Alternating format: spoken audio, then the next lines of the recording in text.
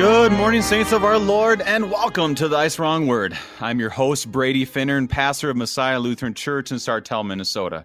This next hour, we study the gift of the inspired and true Word of God and the Word made flesh, our Lord Jesus Christ, who is the light, not only for the world today, but promises that at the final resurrection, we will need no lamp or sun because he will be our light, reigning forever and ever. That is the joy that we hold today as we dig into the Scriptures. And that light shines on us today from Ephesians chapter 5.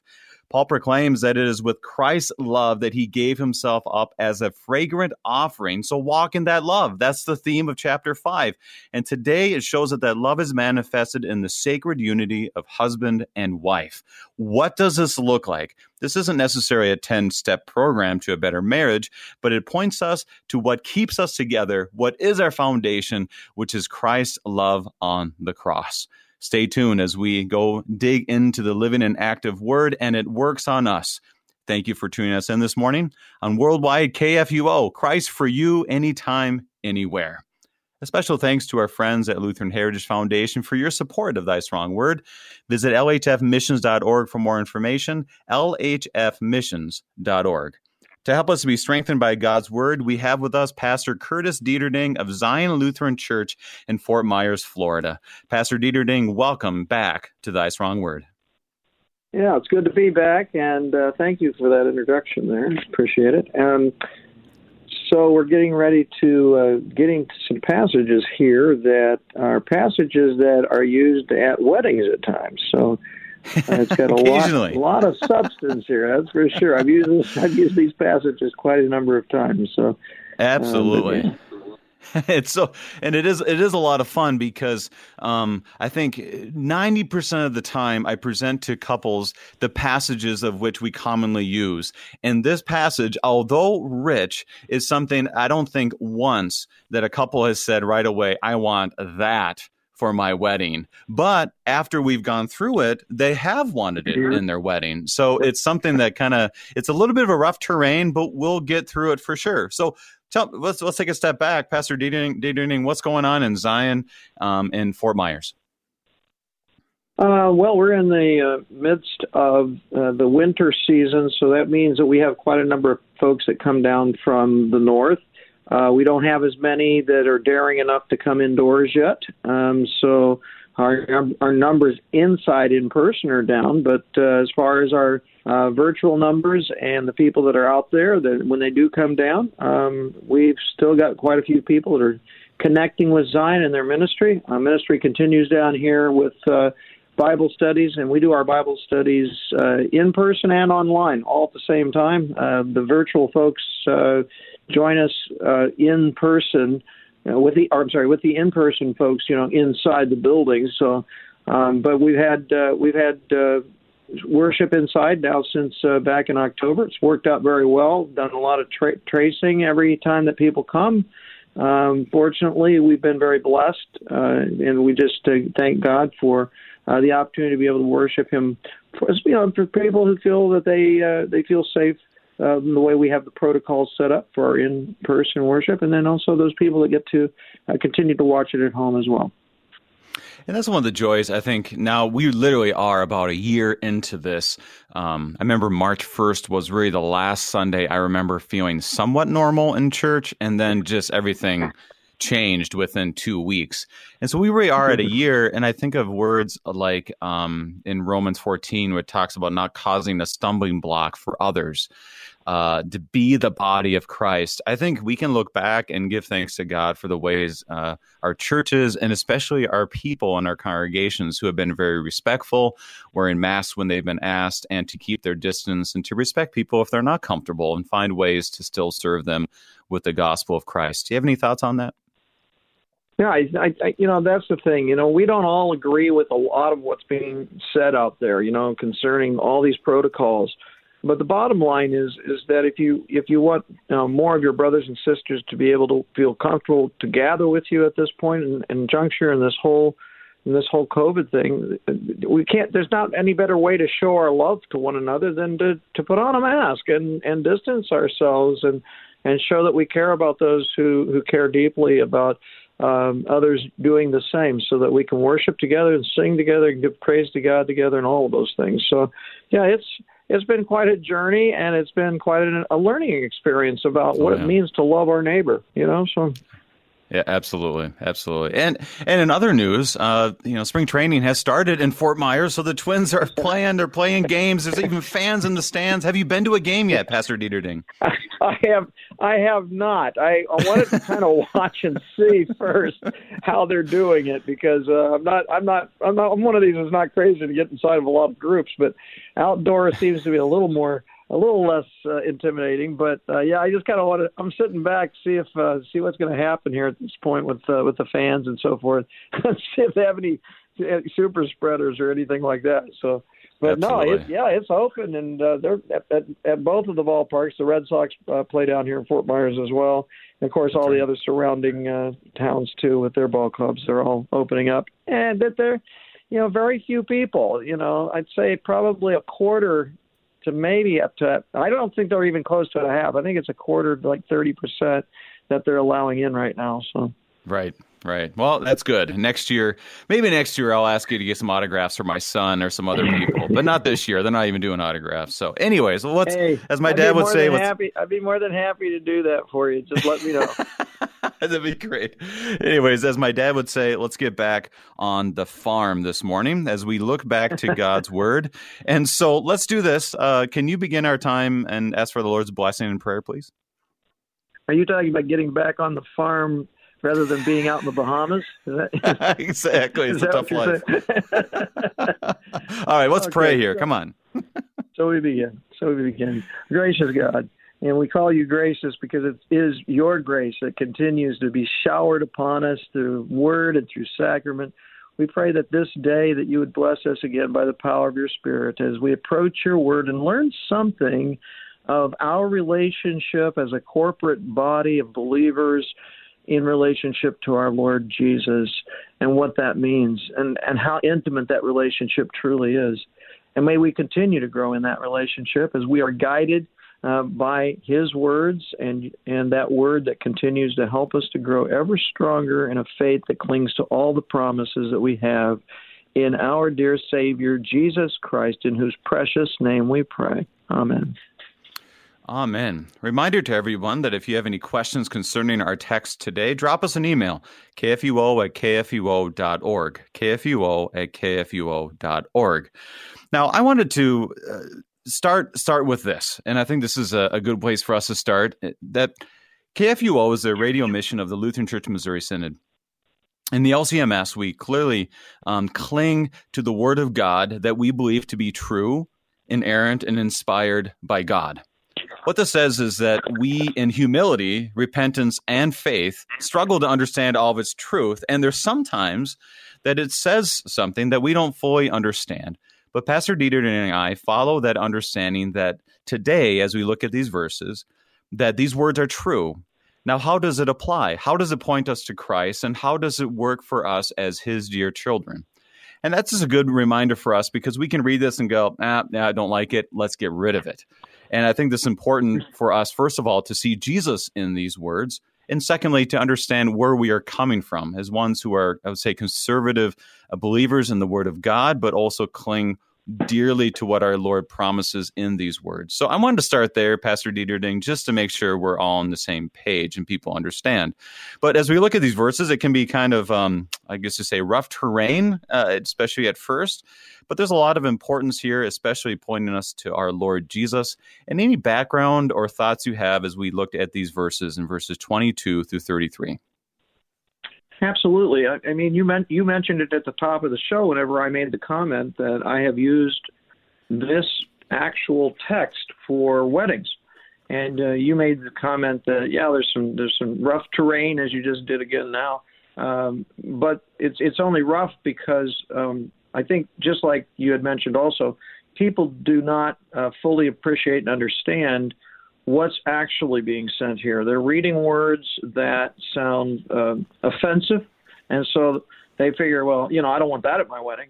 It's like, well, it's God's word, for crying out loud. What's offensive? And maybe there's a reason it's offensive. I don't know. But we walk through it, and just like you said, because really because of the way in which we see the relationships of men and women in our world today and how we understand them. Some of this language here that's used can be very abrasive in the way we understand it culturally today. And so it's changed, over especially the last several decades. And because of some of the changes that have happened and some of the things that needed to change as well, by the way, are connected with this word submit. And so we're going to talk more about that. And what does it mean within the context of what we're reading here? I mean, we are reading it within the context of our relationship with Jesus Christ. So if anything, I would think that this would be something that we would want to understand even deeper as to what this relationship's all about. Very good. So let's dig in, open up your Bibles, and the gifts are ready for you. Reminder to our listeners that we're reading from the English Standard Version of the Holy Scriptures. We'll be reading the first 3 verses. And a reminder, this separates into wives and husbands, but obviously it applies to all, not only for those who are married, but also those who support those who are married, widows, widowers, and everybody. And obviously, it points us back to Christ. Verses 22 through 24, Paul writes, "Wives, submit to your own husbands as to the Lord. For the husband is the head of the wife, even as Christ is the head of the church, his body, and is himself its Savior. Now, as the church submits to Christ, so also wives should submit in everything to their husbands." So, Pastor, let me ask this first, and we'll go from here, is it talks about submit, words that we hear in verse 21 as well, submitting to one another out of reverence for Christ. So you're sitting with a couple that wants to get married, and this word submit comes up, and someone says, yeah, I don't know about this. How would you describe to them about submission and what this means? Yeah, so you have to look at how do we understand that in our world today, because that's where they're coming from. And so, what does it mean to be submissive to somebody? Does it mean to be vulnerable to them? Does it mean to be abusive to them? Does it mean to be, is that what's being said here? And if it is, then is our relationship in Christ an abusive and a relationship that we shouldn't be longing for? Is that what we're saying? I don't think anybody that believes in Christ as their Lord and Savior would say that. Do we feel we're greater than Christ? Do we feel that we can be the head of Him? We need to kind of look at this and see what is being said here, because in relationship to Christ, I want to submit myself completely and fully to Him. If I look at my relationship with Christ and then move over to my relationship with the one that I dearly love here in this world, that's extremely close to me, the closest person ever is going to be my spouse. How does that translate? What's the kind of submission that we have in our relationship with Christ? So that's where I begin. Usually, is where are we in that submissive relationship with Jesus, or are we? A lot of couples too. I'm not sure where they are even in their relationship with Christ, if they even understand that fully of what it means to be submissive or have a submissive type relationship with Him, and what that means. Of course, you and I know that that's all tied into the love that we have for each other too. This is a submission of love, not a submission of abuse. Right. And that is really helpful, is to ask the question. I remember at seminary, Dr. Kolb would always emphasize to us, when someone asks you a question, you ask them, why do you want to know? So I don't like that. Why would you use that? Well, okay, tell me about submit. What do you think of when you think of the word submit? And there's 2 things that were very helpful to me when I went through this before we got married, is because I kind of had the same thing. I went to a liberal college and kind of was like, oh, I'm not like that at all. I don't believe, not that I didn't believe it, but you thought, oh, what am I going to do with these words? And one of them was, we're submitting all the time. You're driving down the road. You see a cop. You submit. You go 29 instead of 30.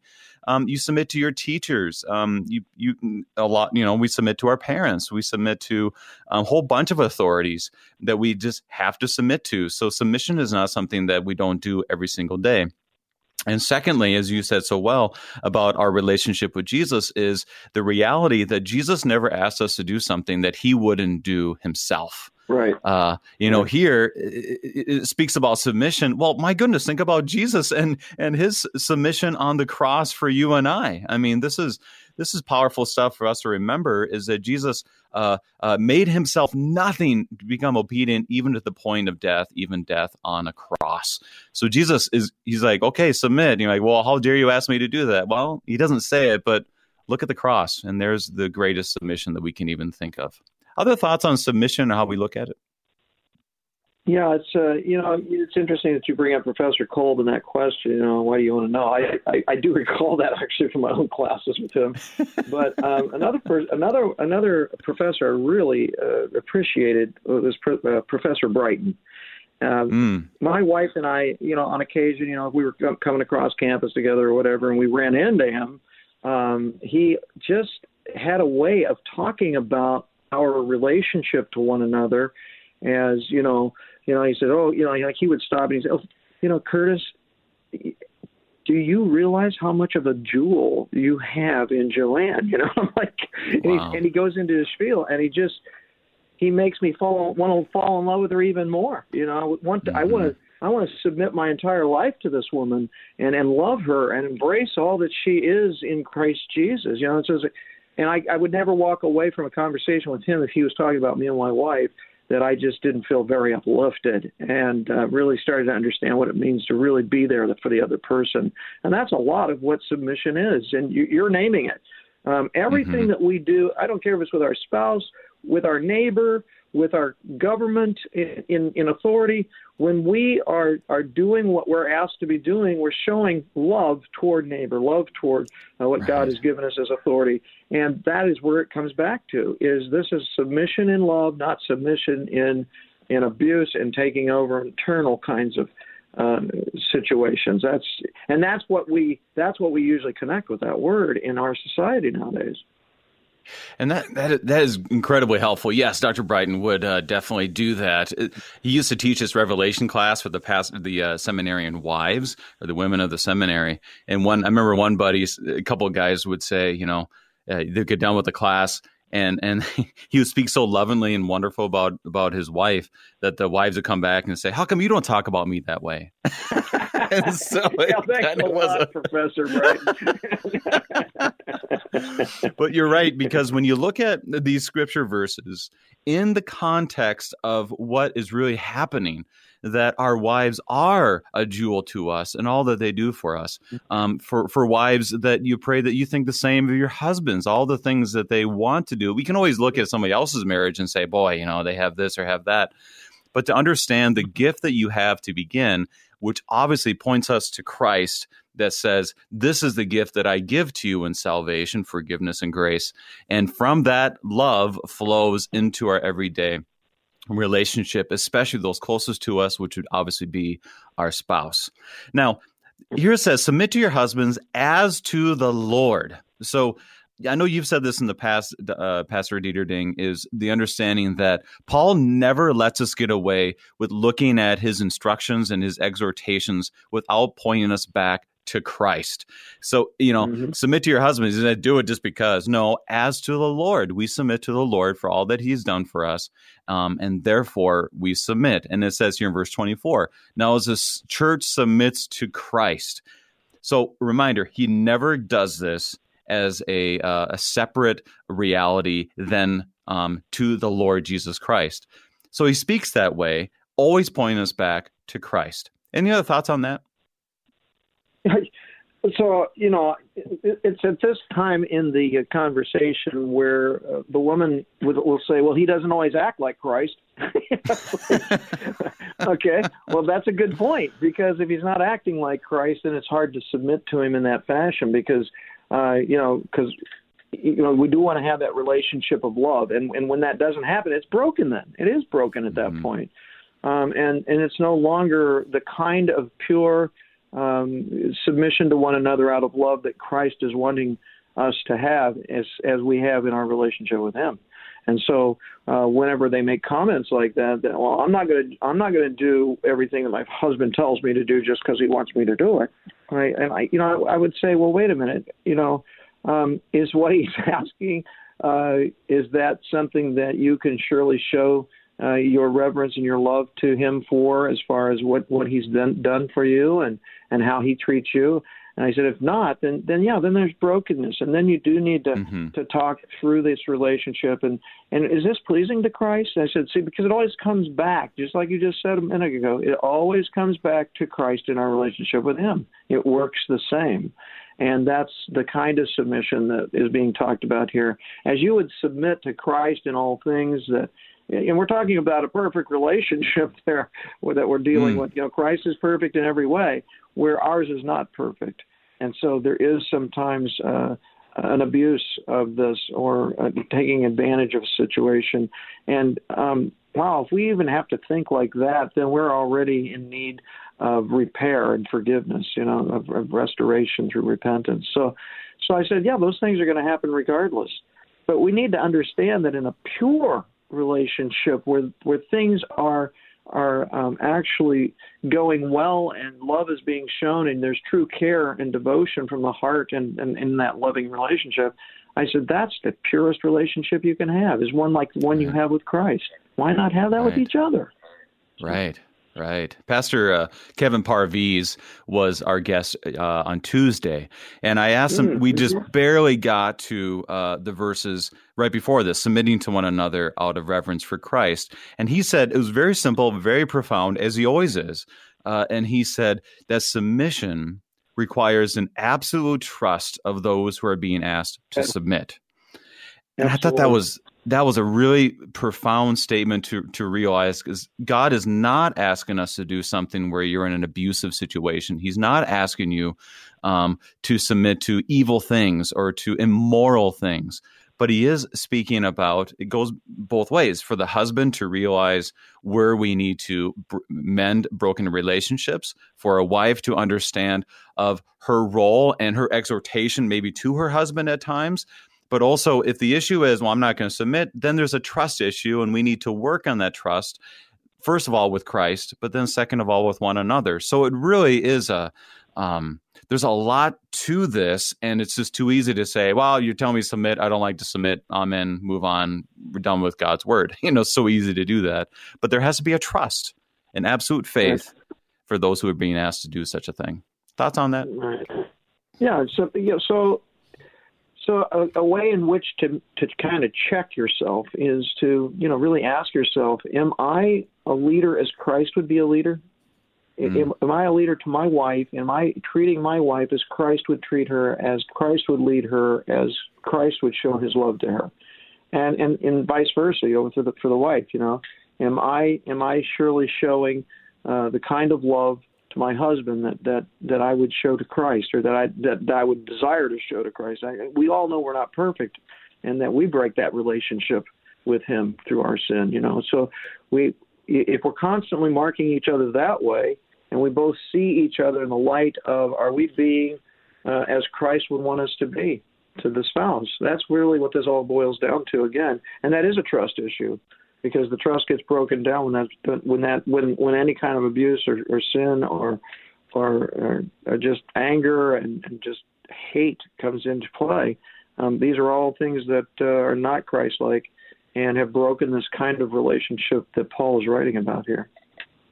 Now, another word that comes up here that can be very disturbing for people is it says, for the husband is the head of the wife, even as Christ is the head of the church, his body, and is himself its Savior. When it says that he's the head of the wife, the submission part, you can kind of get through that pretty quickly, but then all of a sudden he's the head of the wife. Whoa, what's going on here? How would you address that? Oh, we have about 2 minutes here, Pastor. How would you address it? We can talk more beyond the break. Well, how many heads are there in a corporation? There's usually a CEO, right? There's one. Right. He has a role in that company, and everybody knows what that role is, and everybody respects that role. And there's other roles in that company too, and so we're all given a role, even within the family unit. We all have our role as son, daughter, wife, and husband. And those roles are laid out for us in Scripture as well. And it's just how much are you willing to cling to the truth that God is sharing to us about His desire for the family and the family unit and what that looks like. And, it can be looked at in a number of different ways. Obviously, Christ is the head of the church, and we don't want to make a one-to-one, okay, your husband's Jesus, and therefore, da-da-da-da. I mean, that's a bit of a high calling. But there's a headship understanding of, Adam and Eve. She came as a helpmate, not as a, you're lower than, but as an uplifting of Adam, so forth. And it speaks that way in 1 Corinthians, or speaking about head coverings and the husband and everything. But really how I've understood this is the understanding that he's the head of making sure that his family is being taken care of. Clearly, there are many cases where we don't do that very well. Clearly, there are cases where husbands have just failed. Like they've either left their families or they just have no interest in the Word of God. It's showing us, first of all, when you look at these passages, wow, there's definitely going to be repentance needed for each of us as husbands to do.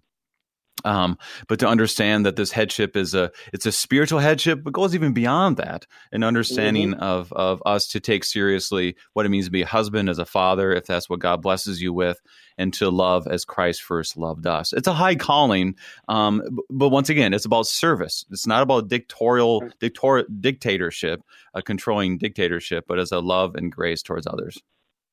Exactly. Very well said. Yeah, so I think right now, we'll take a break. I have a little more to say on this as we get to the next part. I'm going to end on this. If you remember the big fat Greek wedding, it says a husband might be the head, but the wife is the neck. That's kind of a fun statement. Anyways, we'll be right back as we are studying Ephesians chapter 5 with Pastor Dieter Ding. We'll be right back.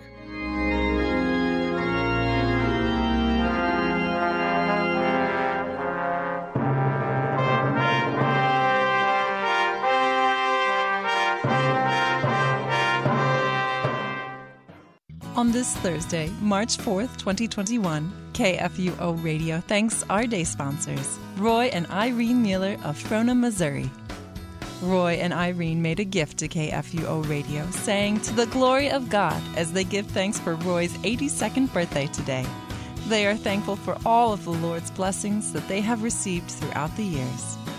Thank you, Roy and Irene Mueller, for helping us share the gospel and for being today's KFUO Day sponsors. In 2020, the world was blindsided. At the Lutheran Church Extension Fund, we quickly refocused on how to best serve the church. Our COVID-19 response team took action, reaching out and listening to our borrowers. In response, we offered a number of financial remedies that allowed our borrowers time to stabilize. We also provided online streaming kits for churches, gift cards for food pantries, financial support for LCMS church workers, and much more. Life's not yet back to normal, and that's why we're still here for you. Visit lcef.org to learn more.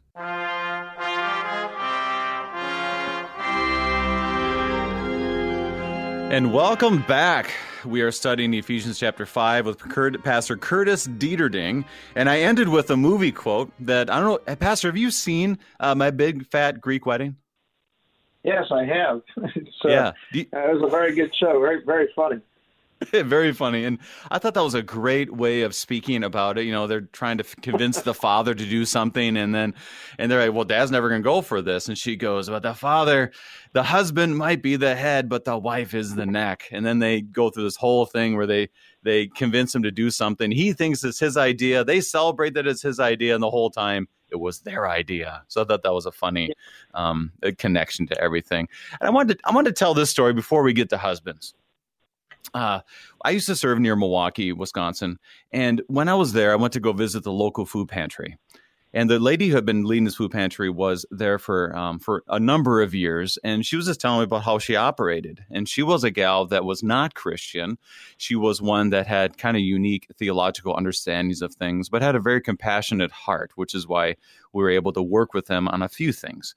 And one thing she told me was that when she would have a man and a woman come in, either they're married or they're dating or whatever it might be, is that she would go up to that man and she would ask that man to help around the food pantry. You know, there's mainly women that work there, so to move stuff, to do things, and just to help and things that they're not able normally to do. And one of the things I said, well, why do you do that? And she said, well, typical men, when they come in, they want to be respected, she said. They're respected in a way that shows they're not just getting a handout, that they don't want to be embarrassed with their wife or girlfriend or whatever it might be, that when they actually are there and they're helping and they're serving and they're showing their, I guess they're say their not masculinity, but just who they are as a man trying to support his family, that to him to help out shows that he's not just getting a handout, that he is serving, that he is earning this, that he is doing that. And I always thought that was interesting because she was one who understood that she wanted to, quote, I guess you'd say even submit and respect these men and to give them dignity in the process. And that's my encouragement to wives out there, that how can you give your husband respect and dignity? And I guess you would say it's the word submit. And that's a simple way to show how I think this plays out in our everyday lives. Any thoughts on that, Pastor? Yeah, that's an interesting illustration. I know that, up to this point, we've been talking about really the woman and her submissiveness, and now we're going to move into the husbands and at this point as well. So, like I was saying earlier, we all have been given a role in what's important for us as far as what we do within the family unit, and how we actually are in relationship to one another within that unit. I mean, there's even passages, in fact, it's coming up here in chapter 6 about how parents need to be treating their children. Right. So I mean, there's a lot that's being talked about here, and even throughout the Scripture about relationships between family members, and it's understood that there is an order that God has given as far as an order of responsibility, not so much that, well, he's going to lord it over you and you're going to be like a slave. And, that is not the kind of order that God has laid out in the family. He's laid out the fact that there needs to be specific responsibilities within that order. And he lays out what those are within the Scripture, and here he's doing it again. As far as just an order of the way things are laid out according to the family unit, anyway. And this is where I was reading this about how verses 21 of chapter 5 through 6 verse 9 is what Martin Luther called the Hausfall, which is a domestic order. He speaks extensively about this as an order that looks like for the home, what this looks like as parents, and also, I guess you say, in the world of work. They talk about bondservants and masters and so forth. And this is obviously an order that when we follow this order, we are blessed. And we're going to not always have the great order in this. So this leads us once again to repentance and forgiveness and the order that we all need in our lives. So the Scriptures are very orderly, understanding that we are dealing with reality at the same time. So let's move on to husbands. Let's move on to husbands. 25 through 20, see here, verse 27. Husbands, love your wives as Christ loved the church and gave himself up for her, for he might sanctify her, having cleansed her by the washing of water with the word, so that he might present the church to himself in splendor, without spot or wrinkle or any such thing, that she might be holy and without blemish. So what's the calling of the husband here? To actually imitate, what Christ has done. Again, we're connecting back to that relationship we have with Christ, and it's being brought in again here, just as it was for the woman. It is here. So it makes us really look at how does Christ love the church? What does that look like? And of course, the church being talked about in the feminine way, that he as the groom, we as the bride, we as a church collectively. How did he give himself up for the church? What is it that Christ did? What is it that he's done in his life to show love to each and every one of us? And that's the kind of love that it's saying to love your wives with. That kind of love that gives up everything that would make her look absolutely gorgeous and beautiful in the eyes of others. And we're not just talking about an outward appearance here. We're talking about the person, the person that they are completely in a relationship where we are practicing all of what Christ has given to us by cleansing us. The washing of the water with the word, we can see that plainly and clearly that's speaking of our baptism, that we could be presented to one another as holy and pure. So it's constantly working toward what is it that would make the relationship as pure and as holy as possible. And not a lot of times it's going to be that forgiveness of sins. It's going to be that looking at being cleansed in this relationship when it goes south. So I see that it's the same relationship we have with Christ we should have with one another.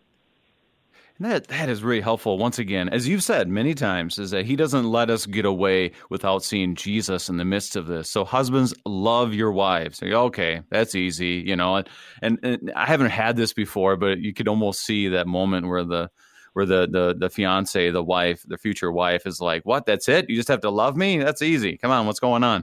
Until you actually understand, as Christ loved the church and gave himself up for her, that part of the calling of the husband is to love his wife so dearly that he'd be willing to die for her. And that's a high calling. And as Dr. Bryden said so well to you, what a jewel she is to you. And that's a reminder for us. And this is how Christ sees us. I mean, he sees us as a jewel worth dying for. It goes to the parable of the jewel in the field. That understanding that he is willing to do anything for them, and for us as husbands. And my encouragement for you as husbands out there is to love your wife even to the point of death. And this leads us to how we speak.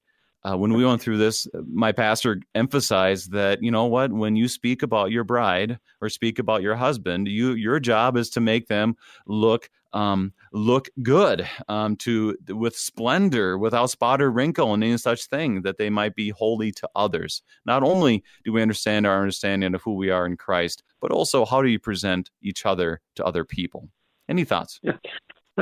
Yeah, I was thinking of an illustration of a story that I have too, of my wife and I one night. It was about probably 2:00 in the morning. We're in bed, and all of a sudden we hear this strange knock at the door. It's just going, just. I look over at my wife. I said, "Hey, you want to go check that out?" She goes, "I thought you're supposed to be laying down your wife for me." That's too good. We're sitting there kind of arguing about who's going to go check that weird knock at the door at 2:00 in the morning. We kind of sat there and kind of argued about it a little bit. And, of course, I got up. I just didn't want to get up. Like, that's right. Now I am curious because I'm going down the hallway, and we had what they call a split level. And so at the top of the steps, here I am. I'm looking down the staircase. It's in the dark, and I'm looking out the little side window by the door, and I don't see anybody, and I don't hear the knock anymore. And so I make my way down the steps, and I get up to that little window, and I lean into that window to see if anybody's even there. And sure enough, there's a body laying up against our door. And I'm like, oh my, who is this? And so I finally recognize, I think that's the blanket off one of my daughter's beds. And I think she's standing there wrapped in this blanket. So I open the door, and I go, "Catherine, what are you doing?" And she goes, "I'm going to bed." And she walks past me. She goes up the steps into her bedroom like nothing happened. And I finally made my way back up to the bedroom. I said, "What in the world just went on?" And she told me that she had walked out of the house, pulled the door shut. She had her blanket on. She pulled the door shut. The door locked behind her. She had no clue what she was doing. She walked all the way to the driveway, and she says, "That's when I first woke up. She said that's when I was first conscious and realized I'm not over at my friend's house next door. I was actually at my house." She goes, "I was wanting to go home." She goes, "Oh my goodness!" And I realized I was at home, and so she came back and was laying on it. But anyway, that was a long story just to say that that wasn't a very good example of me being able to lay down my life for my wife and being all excited about it. You're risking your life to let your daughter back in the house. I tell you what. Yeah. Wow. Oh, man, he is right. Yeah, that's right. So going back, this is a lot of fun. So it talks about the husbands are to love their wives and how we present each other, specifically we as husbands. And I think this is important because in culture, if you watch a lot of, especially movies from the 90s into the 2000s, where it kind of was like, oh, the wife is doing this and she's doing that. And you just didn't have a lot of good examples of a husband who speaks well of his wife. And the opposite is true as well. Like my husband's a bum or he doesn't do anything and those kind of things. And we as a church need to always be better at how can we uplift each other as couples? How can we uplift marriages? And part of that is how we speak. Any thoughts on that before we move on? Yeah, I think it's just asking yourself from day to day, how am I treating the one that I love more than anyone else in the world? This is the person that I committed my life to, and where am I in that relationship? Am I surely showing her that I love her as Jesus loves her? Am I treating her as Jesus would treat her? Again, connecting always back to Christ's love and how that's shown and exhibited in our lives. By his word and by the fact that he takes care of us from day to day through his power. Let's move on, 28 through 30. As he expands it, he pulls back even more to show us the emphasis of how husbands are to love their wives. Verse 28, in the same way, husbands should love their wives as their own bodies. He who loves his wife loves himself. For no one has ever hated his own flesh, but nourishes and cherishes it, just as Christ does the church, because we are members of his body. Now, one of the unique things we have in our hymnal when we are doing the rite of holy matrimony is that it says, will you have, for the husband, for the bridegroom, it says, will you nourish and cherish her as Christ loved his body, the church, giving himself up for her? Will you love, honor, and keep her in sickness and in health? Da, da, da, da. And so this is strong language that we use in our wedding rite. And it's wonderful because he brings it back to our own bodies and how we would love our own body, that then therefore you should love your wife. Thoughts on those words? Yeah, this is really an interesting passage here because we're talking about people that are sane. People that truly have a relationship with God. That's who Paul is writing to here. So we, because it's like for no one ever hated his own body. Well, we could probably point to some people that have actually shown us that they've done some strange things to their body. Right. But one who is truly in Christ would not hate his own flesh, but would nourish and cherish it, and just as it says, and just as Christ does the church. Well, that part of the nourishing and cherishing, we have to look and say, how does Christ nourish me? Well, where am I getting my nourishment from? And of course, you can't help but understand that nourishment comes from being in a relationship with him in his word and in enjoying the sacraments where we are just literally spiritually nourished through his very body and blood. I mean, that's how intimate Christ is with us, the church. We should be willing to be nourished and cherished in this relationship in the church so that it actually translates over to our relationship with our wife. Even spiritually speaking, we should be treating her in a very spiritual way with honor and dignity as well. And that's a great connection with the church because verse 30, because we are members of his body, that part of the church it's a reflection of how we treat each other in the church as well. I mean, this is the church uplifts each other in our marriages, uplifts what Christ has given to us.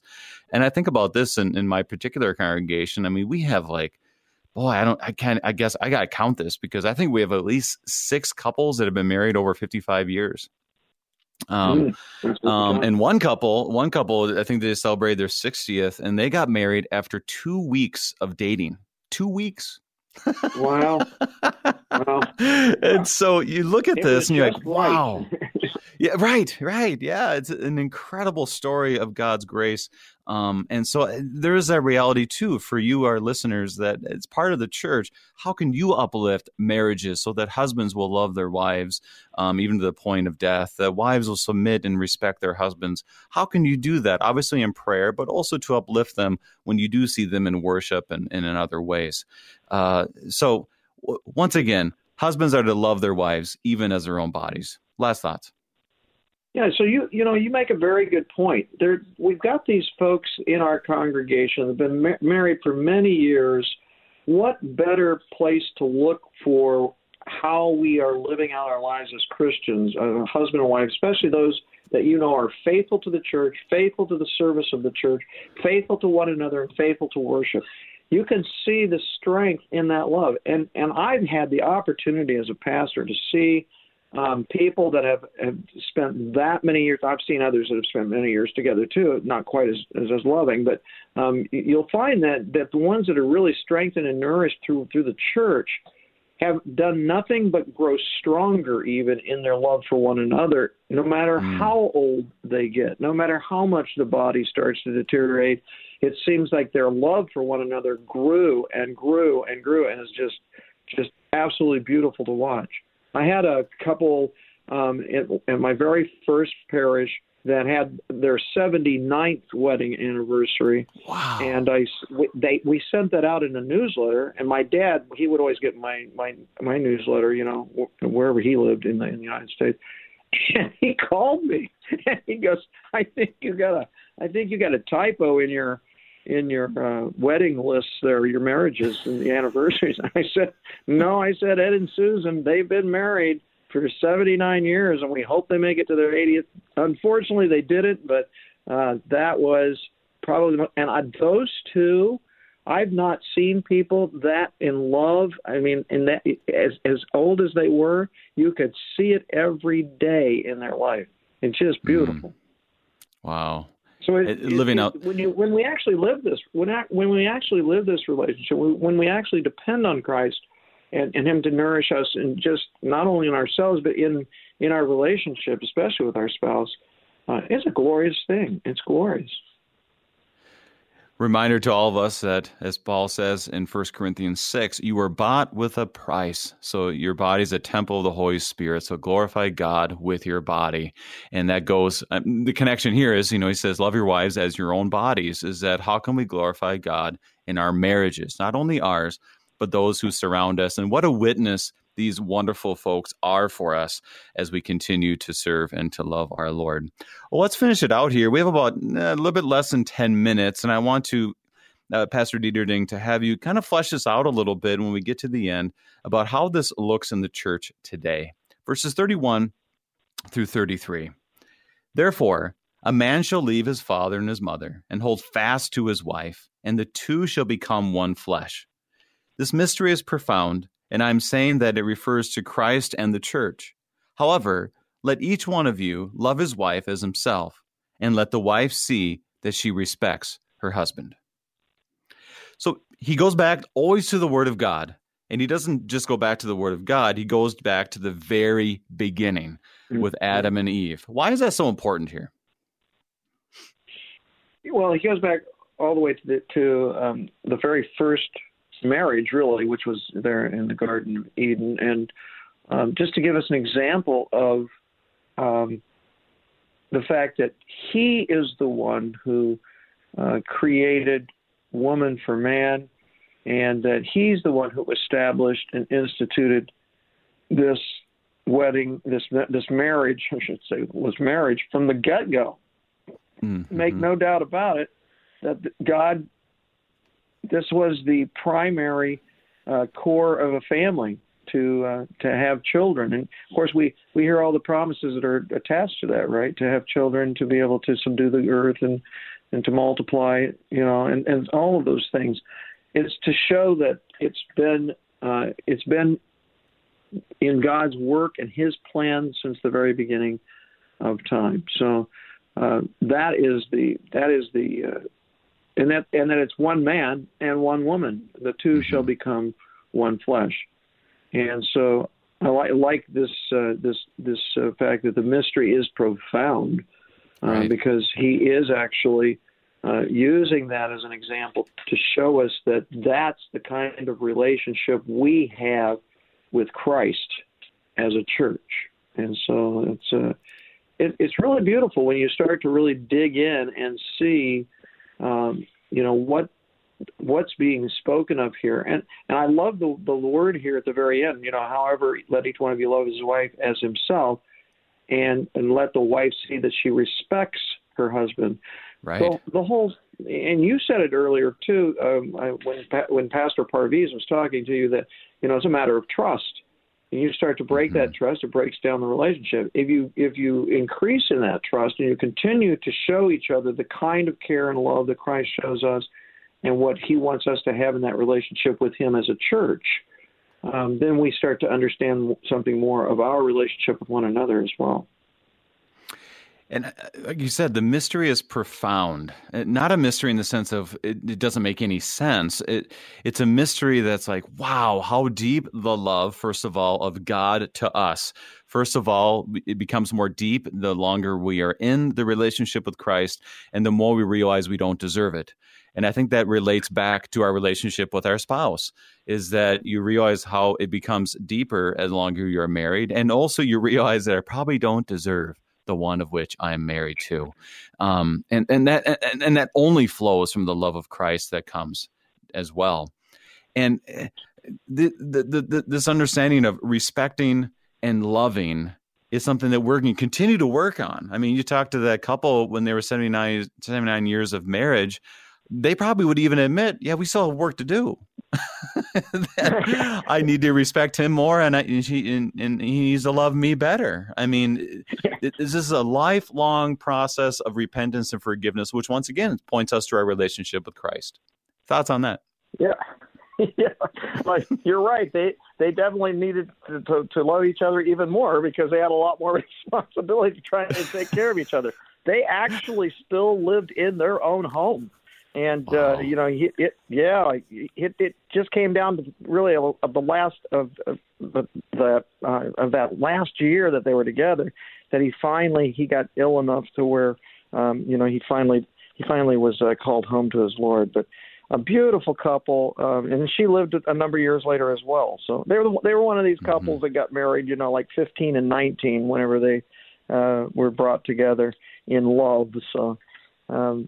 So I mean, we do, and I would hope that, as we continue to grow in that love, over the years, that it would only grow greater, and hallelujah to those couples that get to experience that as you get older, it actually, your love for one another even grows even deeper and stronger, and hopefully, if the couple is staying with the Lord and the church, they get to experience even that whole relationship with their Lord together with the church, and that is something that can really lift your spirit. That's for sure. So as we look at these words, we have about 3 minutes left here. What are some ways that you've seen this play out in your congregations? We talked about this lovely couple of 79 years.